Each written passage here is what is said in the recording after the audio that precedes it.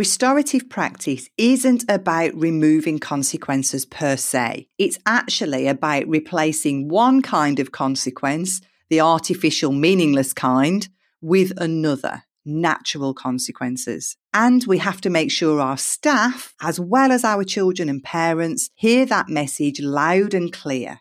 Welcome to the School Behaviour Secrets podcast. I'm your host, Simon Corrigan. My co-host is Emma Shackleton, and we're obsessed with helping teachers, school leaders, parents, and of course students when classroom behaviour gets in the way of success. We're going to share the tried and tested secrets to classroom management, behavioural special needs, whole school strategy, and more, all with the aim of helping your students reach their true potential. Plus, we'll be letting you eavesdrop on our conversations with thought leaders from around the world, so you'll get to hear the latest evidence-based strategies before anyone else. This is the School Behaviour Secrets podcast. Hi there, Simon Corrigan here, and I'd like to welcome you to this episode of School Behaviour Secrets. And this week I'd like to open with the words of Thomas Fuller. In 1732, he said, "We are born crying, live complaining, and die disappointed." Now imagine how much deeper his misery would have been if he'd heard this podcast. I'm joined by my co-host, Emma Shackleton. Hi, Emma. Hi, Simon. Emma, I've got a quick question for you. What is the worst apology you've ever received? Well, I'm guessing an apology that includes a but is a pretty poor apology. So, you know, the format where somebody says, "I'm sorry about this, but you did this." So not really an apology, but an excuse for someone to try and wriggle off the hook or blame me for the thing that went wrong. Something that springs to mind is a long time ago when I was working in pupil referral unit, a child had thrown a book that hit me on the head. And later on, he did come to apologise to me, but it went along the lines of this. He said, "Sorry you made me throw the book, but you shouldn't have told me to do maths." So, you know, that boy had quite a long way to go with his sincere apologies. How is this relevant this week, Simon? Have you done something wrong? Do you need to tell me something? And not that I'm going to admit on air. It's because this week's programme is all about restorative conversations and the mistakes that many schools make when they introduce restorative practice into their schools. And that practice is all about restoring the damage that's been done between two people, restoring the relationship in a way that the child who threw the maths book in your example clearly failed to do so, didn't take responsibility for their actions.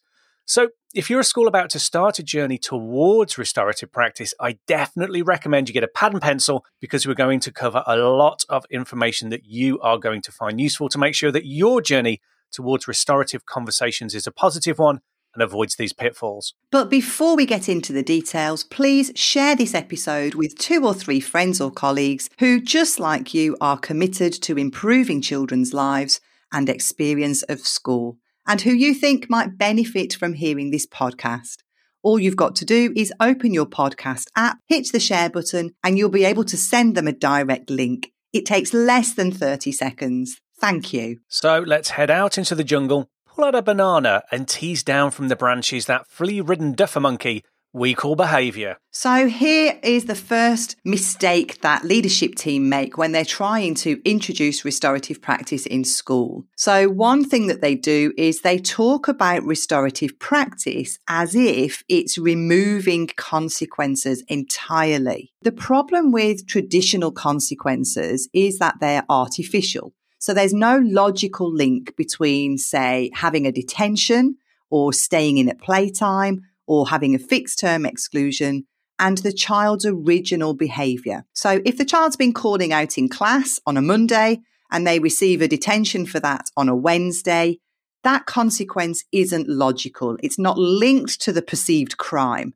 It's artificial. Although we're using that consequence as a punishment to deter that behaviour in future, it's just not meaningfully related. There's no clear link. As we've said before, the best consequences are natural consequences. Those are consequences that flow logically and naturally from the offence. So a natural consequence might be helping repair a display that you've torn down in your own time after school or at lunchtime or playtime. Or say, writing a public post on Facebook apologising to someone that you've made unkind posts about. Or replacing a piece of equipment that you deliberately damaged through your own pocket money. Or say, using your labour to pay for it. So maybe you're going to work through lunchtime supporting in the dining room, doing some mopping and sweeping and clearing up to help pay for new equipment with your time and with your labour. It's kind of that old saying of letting the punishment fit the crime. So it's a logical consequence. And in the case of restorative practice, we actively involve the child in working out what they think is a fair way to repair the harm that was caused. And that's why it's really powerful, because it helps them understand the impact of their actions on other people and the kind of things they need to do to put that situation right. Now, sometimes for small offences, it is going to be enough to say sorry and promise not to repeat the behaviour. Often in life, that's enough. But just saying sorry and promising not to repeat what you've done in the past won't be the answer for everything. So if we try to remove all consequences and then we send that message to children and parents that our behaviour won't result in a consequence anymore, we've got to be really careful. Because if we're not careful, we're also sending the message to some children that you can do whatever you want now because there won't be a consequence to follow. Yeah, that consequence, it's so important that it's both meaningful and proportionate to the harm that was done. There's a group of people that I call the optimizers, and when they hear the anything goes message, we have to be really careful and take their actions into account. The optimizers are people who are extremely extrinsically motivated. So they will toe the line, behave well for rewards, or to avoid consequences because they don't want to lose something. Lots of us in education are intrinsically motivated, which means we're doing the right thing because it's the right thing. Now, this is coming from completely the opposite end of you, and this group of people is, reasonably small, but if they believe there's no external reason, no external pressure to do the right thing or not do the wrong thing, then what they hear is anything goes, you can do anything you want, free choice time, no one's going to stop you, there are no consequences for acting in a way that impacts on other people. Because they care about their own experience, they're optimizing their experience at school to get the things they want, to engage in the things they enjoy without worrying about the people around them. Now, it is a small group of people, but they do exist. And what the optimizers might do when they hear that anything goes is that they start to behave in very challenging ways that undermines the system. Other children will look at them and think, well, this system isn't working. And other adults will look and think, this restorative practice isn't working because it's been presented in the wrong way. It's been presented as now there are no consequences for your behavior rather than there are meaningful, natural consequences for your behavior, which is a completely different thing. It's quite a shift in thinking for some people, isn't it? And don't forget that people in education, adults in education, are likely to be intrinsically motivated. So people who are intrinsically motivated do the right thing because they can and because it feels good to make good choices, because doing the right thing is the right thing to do. And doing the right thing is the reward in itself. Extrinsically motivated people aren't motivated to do the right thing because it makes them feel good. That's not enough for them. Extrinsically motivated people need an external reward to drive them to do things. So things like money, recognition, tokens, praise. But it's a big mistake to assume that everyone is intrinsically motivated like us, because the reality is they're just not. Yeah, there's even a term for this in psychology called the false consensus bias. It's a cognitive bias, an error in thinking where we assume, we overestimate how much other people are like us. We automatically assume that other people share the same worldview, the same politics, the same ideas, the same opinions, feelings, experiences, and characteristics, when that's not true. People aren't one homogenous group. We're all different with different motivations and ideas and worldviews. And when we assume everyone is like us, then we can get into real problems because the truth is not everyone is like us. And this is made worse when people gather themselves into echo chambers. So, for example, when people join groups on social media, they're often joining a group of like-minded people. So they're hearing views and opinions solely from people who think just like them. And this reinforces this idea that everyone thinks like this. So if everyone thinks like this, I must be right. A lot of people go around thinking that everybody else thinks like them. And you'll hear it in their language. They say things like everyone thinks, or everyone says, or everyone does it. So we have to be careful of this false consensus bias. Just because We're probably intrinsically motivated. We deeply care about the impact of our actions on other people. It doesn't mean everyone else is, or everyone else is to the same extent that we are. And that goes for adults and kids. Very extrinsically motivated adults are likely to raise very extrinsically motivated kids who work for rewards and adapt their behavior to avoid punishments. And that external pressure is what's making them adapt their behaviour. This small percentage of the population don't care as much about the impact of their actions on others. They're just out there to optimise their own experience. So what you see is these kids hear consequences are gone. They think, great, I can do anything I want, and all I have to do is say sorry. And they can very quickly bring the whole system crumbling down. So we need to be super careful with our messaging. Restorative practice isn't about removing consequences per se. It's actually about replacing one kind of consequence, the artificial, meaningless kind, with another, natural consequences. And we have to make sure our staff, as well as our children and parents, hear that message loud and clear. We're not pulling the rug out from under the staff's feet and leaving them with nothing to hang their behaviour management on. Another mistake that impacts the effectiveness of restorative conversations is that behaviour promises weren't followed up. So at the end of a restorative conversation where we've acknowledged the harm that was done and we've talked about how we can repair that harm, then the perpetrator makes explicit commitments about what they're going to do to repair the harm. So repair the display, make a positive post about someone else on social media or so on. Now, what actually changes behavior? Well, a big factor in that is accountability. Someone checking up and following up to see if we made good on our promises. So let's take an adult example. Your leadership team decide to change your school's marking policy. They give you lots of training on it. They tell you they expect you to use it, but you know for a fact that no one ever checks, like ever. And you realize that it doesn't really matter if you use it or not. And, change is difficult and it's hard and it requires effort. So what do? Well, there's a strong chance in that situation that you'll just keep marking the old way because, that's what you do. And who's checking anyway? And it's just the same with a restorative conversation. If a child commits to do something to repair some harm that's been done, let's go back to the example that they've said something unkind on social media and they've agreed to make 3 positive posts about the other person to repair that harm. Then, if they know that no one's actually going to check that they've done that, there's a pretty good chance that they're not going to follow through. They're not going to repair the harm because they know that no one's going to check up. The problem then is that the adult believes something's happened, but it actually hasn't. And the impact on the future is the kids become even less likely to make good on their promises because they don't feel like they're being held accountable. So we teach them to make empty commitments that don't lead to behavior change. Remember, the act of making the harm good is what helps our kids develop empathy. The act of seeing the harm that was done to other people helps our kids develop the empathy. And that empathy becomes the reason for doing the right thing.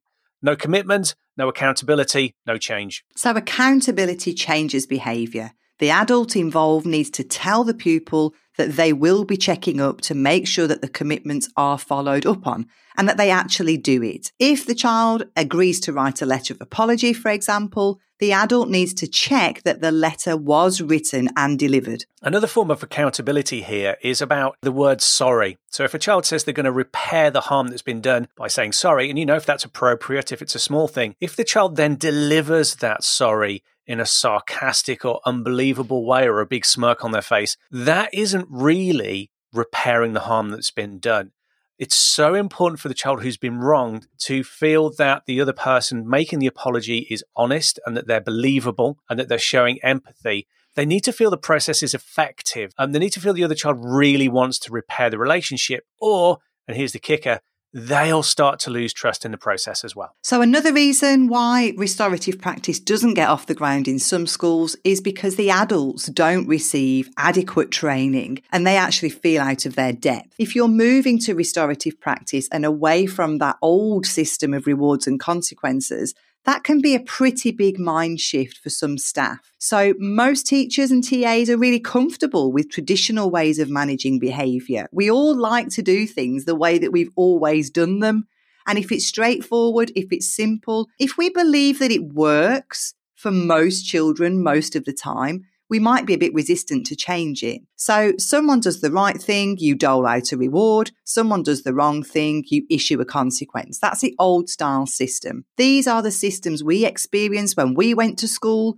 We know exactly how to use them and we know exactly what they mean. So they're simple, they're straightforward, they're easy to implement. And for some teachers, this reward and consequence, this carrot and stick approach, it's all they mean when they talk about behaviour management because of their background, because of their training, because of their understanding. So put yourself in the teacher's position. They haven't had a lot of training about SEMH needs and behaviour, and the underlying conditions that affect children's behaviour, such as trauma and attachment, all of the good stuff that we've covered in other podcast episodes. If they don't have that depth of experience and knowledge, and then somebody comes along and says, here's an hour's training on restorative conversations. Next week, that's how you're going to manage all behaviour in school. Well, imagine how that would feel. It feels like the rug has been whipped out from under your feet.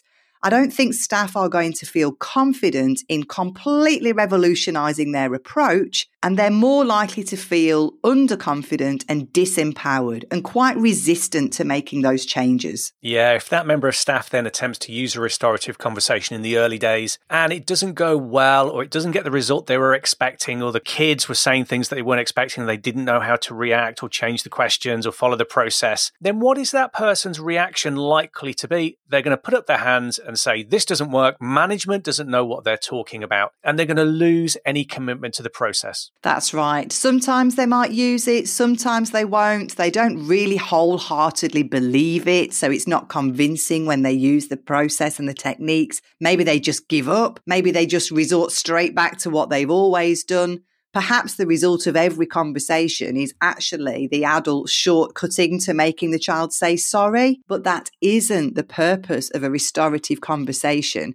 So what happens there is you'll get some staff who are naturally skilled and able to adapt to a new system. You'll get others who need more input, more support, more time, more training. So you quickly get inconsistency between classes. So it can feel like as a whole school, this new process of restorative practice just isn't working. Yeah, ask any senior leader and they will tell you inconsistency kills behaviour policies. And the thing is, right, all behaviour management is a skill. It's not something you learn in an hour in a PowerPoint. I always compare it to the idea of teaching a child to ride a bike. So what you're doing is you're teaching them a skill. So what you wouldn't do if you were teaching a child to ride a bike is grab a PowerPoint and tell them all about angular velocity and what balance looks like in terms of physics and levers. And at the end of the hour, turn the PowerPoint off and say, bang, there you go. You know how to ride a bike. What you've done is given them lots of information about riding a bike. But actually, riding a bike is a skill you learn over time with encouragement and guidance. And it's the same with behaviour management. It's a skill. You can read about it, but until you put it into practice with advice and guidance and support, it's not something that you can just pick up very, very quickly. It requires coaching and mentoring. And I think behaviour management is ever evolving. I mean, I'm nearly 25 years in education now, and I'm learning new things all the time about how to manage behaviour. So the solution is sustained support over time, and especially in those early months when the school is transitioning to a new system. We need to give plenty of opportunities to talk and compare notes with other teachers. We need mentoring and support from leaders. It's about creating a culture shift, and that isn't going to happen overnight. Another thing to bear in mind is as leaders, we can suffer from the curse of knowledge, which is assuming people know exactly what we know to the depth of our experience and the depth of our knowledge. We don't make allowances, or perhaps we don't make enough allowance for the difference in the levels of knowledge. We take ideas, which we understand on a scale of complexity at, say, 9 out of 10, and then we kind of dumb it down, we explain it in a simpler way, and we sort of bring it down to a 5 out of 10. But actually, sometimes we have to go right down to a 1 or a 2 to communicate effectively, because the person that we're speaking to, or the staff that we're speaking to, or segments of the staff we're speaking to, may have very little knowledge about this. And taking it right down to that level is, essential for ensuring they understand the process and that we carry them with us. This isn't being patronizing. It's differentiation. And our final reason why sometimes schools find it hard to launch restorative justice in their school is what about the adaptations for pupils with special educational needs? So schools always need to consider how they're going to adapt the process for kids with additional needs.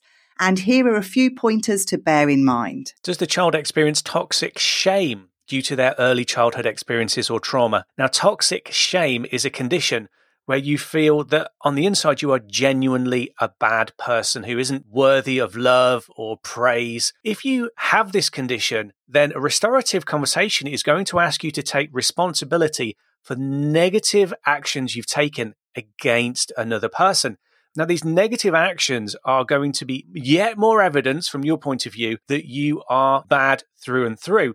So you're not likely to want to engage in that, because even admitting that you've done something that's impacted badly on another person is making you sort of confront this underlying belief that I am genuinely bad. So we need to think about, what do we do for children that experience toxic shame issues? And the next point to consider is, can the child take responsibility for their choices? Can they actually do that during the incident? If not, maybe we need additional time for discussion.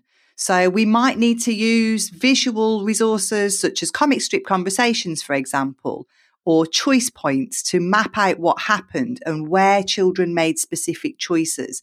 We've got to go from where children are at. And if they're simply unable to take responsibility, we've got to start from there and help to teach them how to fully understand what happened in a situation, not just from their own viewpoint, but from other children's viewpoints as well. And lots of children, particularly very young children, that is developmentally appropriate, that they are entirely egocentric. They can only see things from their own perspective. So as children go through the school, we've got to work with them not at their chronological age, but at their developmental age. And some children, even older children, still find it incredibly difficult to view a situation from another person's perspective. So what can we do to help them with that? What resources, what visuals have we got to facilitate that discussion? Building on that, we need to think about, does the child have additional needs in terms of how we develop their empathy? Restorative practice is all about modifying our behavior because we do care about the feelings and thoughts of others. If the pupil has difficulty around empathy, as Emma was describing, then restorative conversations have been proven to help them develop empathy over time in the future. But also it might be that they need some additional planned, structured work about developing their empathy for other people. And again, some pupils can find this incredibly difficult, and it will need to be a planned, ongoing process, which is maybe set up as an individual target on their IEP. All this, I know, requires additional time. And where do we find that time? Who is going to talk through those conversations in additional detail? Where are they going to do it? Does it need to be someone who has a positive relationship with the student? Well, I would say that yes, it does. The point is, over time, you're going to be developing the children's skills. Imagine how wonderful it would be to reach a point where all children can accept and understand the implications of their actions. And when they make a mistake, they can come up with ideas and solutions of how to put it right and repair that harm.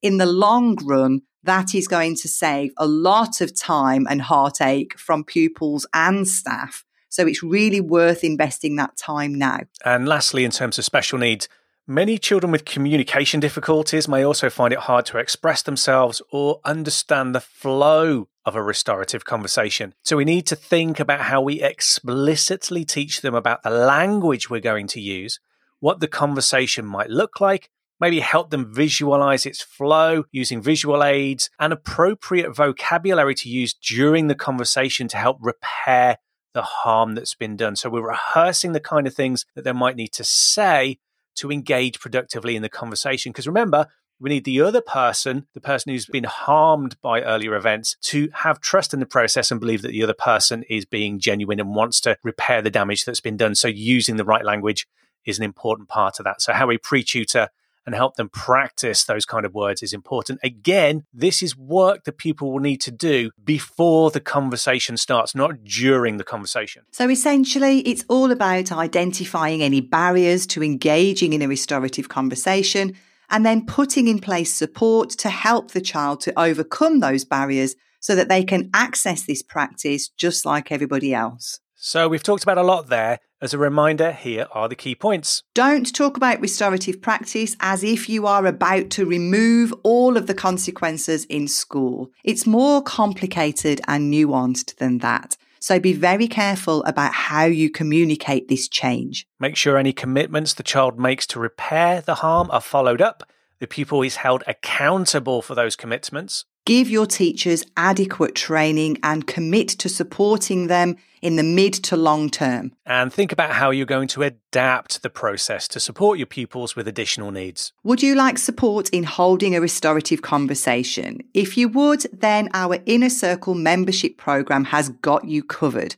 We've got a training module that will walk you through exactly what to say and do to hold a successful restorative conversation. And you can get a trial of our Inner Circle program right now for just £1, which also includes access to over 30 other video training resources as well.